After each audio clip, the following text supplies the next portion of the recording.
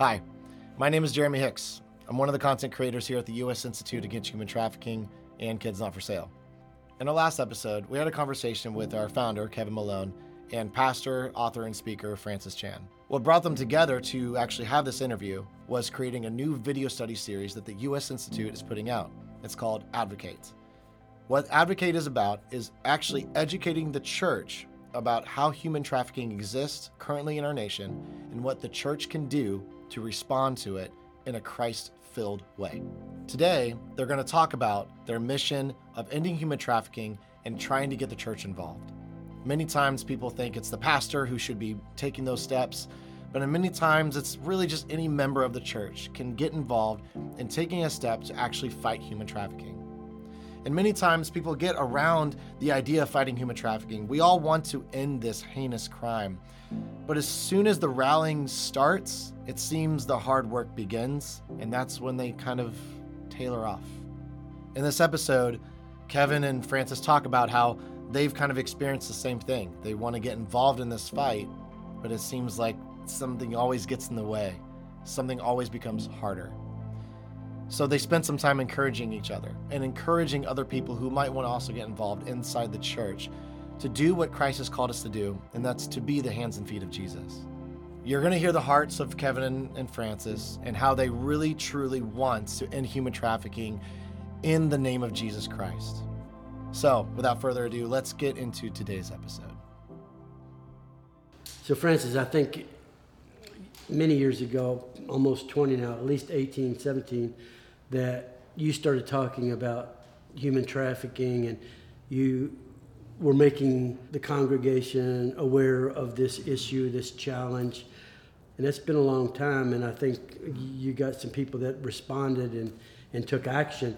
What would be your words of encouragement to churches, no matter if they're real small out in the country, in the Midwest, if they're inner city mega churches? How do you, as a pastor, share with other pastors why this is important to protect, to intervene, to provide, just to get involved in why should it be important?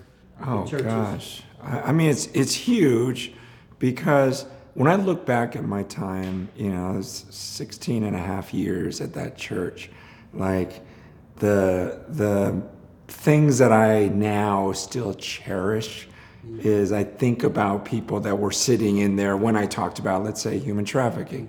And, there's everything that you're doing. I think of, I don't know if you remember Ted and Sandy. She was my assistant. Yeah. She opened up a thrift store, and they're giving hundreds of thousands every year. I mean, she's older than you.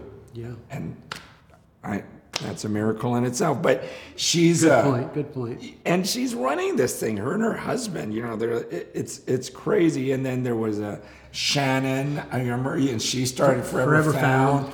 And she's been cranking in that ministry. In the gal in Thailand. Of course, Lana, and just encouraging. And then even when I went to Thailand after leaving Cornerstone, I get there and a guy there, picks me up. I'm like, wait, I know you. He goes, yeah, I was an usher at your church. He goes, you guys talked about adoption, so we adopted a couple girls. You talked about human trafficking, so I moved our family over here to Thailand. And I'm like, what? Like our words, sometimes you can look at all the people that just sit there and like, oh, that's good, thanks, that was funny, and you forget, no, there were lives that were seriously impacted too. I think of, just even when we tried to do that big outdoor amphitheater and the county was shutting it down, but there was that big hearing and some guy was bashing me, and then one of the city council members, someone on the board of supervisors, I don't even know him, I don't think he was a believer, he goes, hey, I want to refute whatever that guy said about, everything that guy said about Francis. He goes, I don't even know Francis. He goes, all I know is that Cornerstone was the one church that listened to me and actually cared about the kids in the foster system. That was the one church where they let me speak at the platform. Then we moved all of our classes to Cornerstone. He goes, do you realize that we've never had more than a dozen parents? And that was the record. I remember that. And then we moved into the church. And he says, there's over 100 people in every class. And they're taking all of our foster kids out of the system. And I just remember at that time just like, wow, yes, this is the church. This is what we're supposed to do. Like, if you're not involved in these things, like, there's no life. Yeah. You know, when we said, okay, we're going to give away half of our finance, everything that comes in, half of it's going to go out. And every week I'd come up and I'm like, hey, look what we did this week. We built these wells, da, da, da. And the whole place would just be cheering. And I'm just going, I was so proud of the church. I was so happy about what God was doing there. And I know that a lot of churches are in tough times now, COVID, everything else, but that's no excuse. Like, God sees when we care for those who are in need. And he will bless the church that goes, I don't even know how we're going to pay the bills, but I can't let these guys starve either. Let's cut our salaries. Let's do whatever we need to do to fight some of these injustices. It's not a guilt thing. I mean, it says that the Lord loves a cheerful giver. And I think about that. I think about those days when I would say, hey, guys, this is what, we just sent $250,000, da, da, da, da. And everyone starts cheering. And I'm like, we're cheerful givers. Like, we love doing this. Like, it's a joy. And I don't know where my life would be if I hadn't spent it on the poor. Like, my faith, my joy. That's when my wife and I look at each other and go, do you know anyone happier than us? And we're both like, no. After 30 years of marriage, it's like, but if we hadn't done that. So here's what I get. Sometimes I'll take this message of the fight about child sex trafficking to various pastors, and a lot of times I get, we're doing too many other things. But I revert back to the Bible. All the occasion it talks about widows and orphans. I believe in my heart that the trafficked kids in America today are modern day orphans. They've either run away, they're from foster care, a few have been abducted, but they're in the technical terms, and I've done a lot of research on this because I believe that it's a mandate from God that we're to take care of widows, the orphans. I just really feel like every church should have some, and maybe not every, but most every should have something to do with helping kids that are, like you're talking, poor, they're vulnerable in some way, they don't have parents, or I don't know, I just think that when you tell me you've got too much going on that you can't protect kids and help kids, I'm thinking, maybe so, but that doesn't resonate with me. I don't know, maybe you can help me understand that. Well, I will say pastors nowadays are under so much pressure that, there's such a lack of unity in churches. Everyone comes as an individual, and everyone's got their own agenda. And so I do feel for pastors today. Everyone comes in going, you should care about this, you should care about this, you should care about this. And they are just like livid about it. And, whether it's race, whether it's finances, whether it's, some other injustice, there's a lot of that going on. And churches are splitting because of it. And meanwhile, they're also trying to fight just this sexual, revolution type of, freedom. And they've got people warring with them at that. So it's just, I agree, like, we've got to care about this, but I'm also really burdened for the church as a whole right now. It's a tough time to be a pastor. I don't know how it always works, but if I'm a pastor and I do have a lot on my plate, and I do agree with you, they really do, but there probably is someone in the congregation, someone in the membership that has been gifted, or if they were trained or equipped or understood, were made aware that just that one person in that church could help one kid or a bunch of kids, or there's something they could do. So I'm not saying the whole church has to be their primary focus, but I do believe, I just don't oftentimes even hear a pastor just present it to your people. Just Yeah. say, here's an issue, a challenge. I don't know if, but see if anybody. I get it. But I think that's the beauty of this series, Advocate. It's the idea of, the pastor doesn't have to Right. make everyone do everything. That was the frustrating thing for me when I had the big church, was just like, I had to spearhead everything, versus now it's just a different world. Mm-hmm. And so someone could watch this series and then bring some friends over to the house. Right, And, man, I went right. through this, and let it spread that way. And we don't have to put all the pressure on the head guy who's already. One of the things I think great about you being part of this series is your ability to communicate well with the younger generation. Yeah. I really think the 20-somethings, maybe the 30-somethings, but the 20-somethings and teens, I think this is something that resonates with them, and the ability to learn more about it and to be equipped and trained and understand what it looks like. I think you've shown throughout your life that you have a real gift to be able to get students to, one, not only hear, but to respond and take action. And I think this is the group of people in America now, the young 30s, the 20s, and maybe the teens, that if we can get them engaged in this fight in the youth groups or the young singles or whatever it is, I think these are the people that can really make a difference. These young people. It is, and that's why I spent a lot of time with them. At the same time, they need examples of older people who are still living by faith, and that's where the church has been so backwards. That the young people do all the crazy stuff, and then as they get older, they have a kid, and it's like, oh, I have one kid, I better just stay at home and protect him, and versus like, no, you want to take those kids on this journey. You want to show them a life that takes some faith and risk. So we really need the whole church to come together, because it's not going to be sustainable unless the older people are willing to jump in with that younger crowd. Yeah. When I think prayer, if a church can't do anything, they can do the most important thing, and that's pray. Pray for this fight. Pray for the people. I need covering, because when you're out there pounding it and getting after it, there's a lot of stuff that comes at you, and I need the covering of prayer from people in churches. I really, as you know, we both know the power of prayer. I've seen it miraculously heal my son. I've seen it miraculously heal my wife from cancer. I've seen the power of God.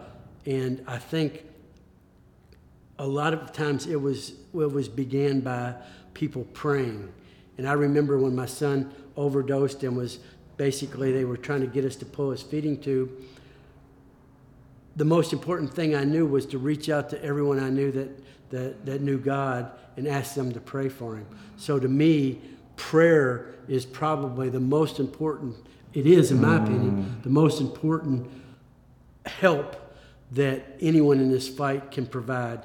And if that's all you can do, that's a whole lot. And I'll accept everyone's prayers now, because this spiritual battle is it's challenging. So the power of prayer is so important. Francis, one of the questions I have, I think is important, that I am challenged with often is sharing what's happening in regards to human trafficking, child sex trafficking.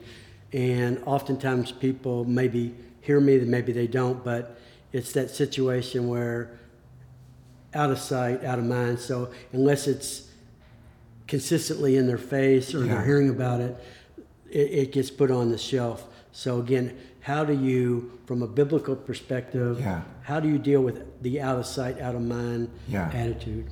Well, I think about Haggai chapter 1, when God says, hey, you guys are trying to earn all this money, but you put it in these purses with holes in it.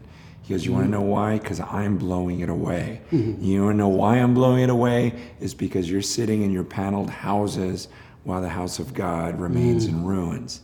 And it wasn't that it was out of sight. They chose to make it out of sight. and look at their own houses like, honey, what kind of curtains should we have? Meanwhile, the temple's in ruins. And God's saying, I'm gonna make a wreck of your life because you're just focused on yourself and your stuff. We live in a digital age where nothing has to be out of sight. You see things you don't want to see. Yeah. But it's just, we have to make a choice to look for opportunities.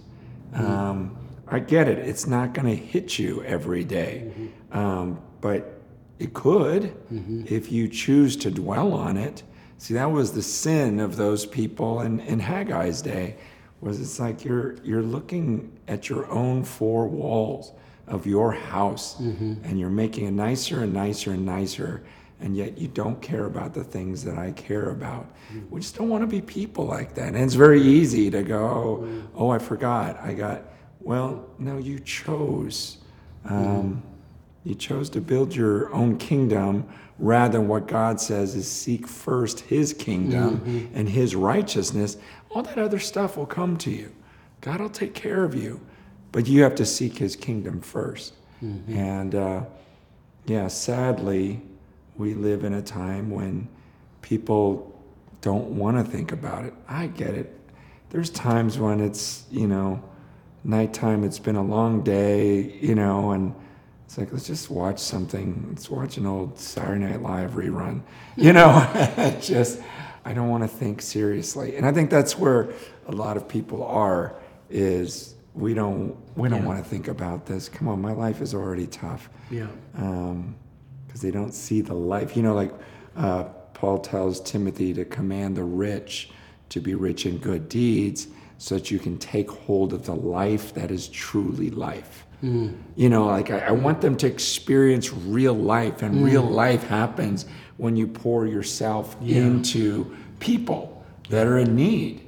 It's a beautiful thing, Well, Francis, it's hard to do this, but I do want to thank you for coming to do the Advocate series. And I really do consider you a blessing in my life. You've always been there when I've most needed you, with my family, with different situations that have occurred.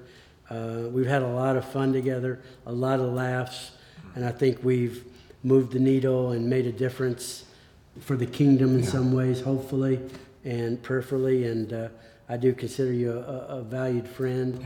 And even though we don't see each other like we used to when we were living in the same hometown, but I know you're out there fighting the fight and of faith and doing what God's called you to do. And you encourage me, and you're a blessing to me. And I reflect back on a lot of different things we've done together or I've heard you say. So thank you for being a good friend. Appreciate that. First, it's advocate and not advocate. You know what you said. I'm from Kentucky, and it's different because it's a verb. I said it in Swahili. Oh, that's what for this. Advocate. Because it's the verb form in America. And the idea is we want to get people to advocate for them. Okay. What was that saying? It's a verb, which you are an advocate, and we want everyone to be advocates. But anyways. Thanks for that English lesson. I always have to help the white guy with his English. Major in English. That's what I do. I help white guys with their English. No, seriously though. I mean, we haven't seen each other in years, but when this opportunity came up, I made the time. One, because I wanted to see you, but secondly, it's super encouraging to see longevity of fighting for something. You know, we live in a time when people, they can't keep the same job for a year. And so now we're talking about passion for God.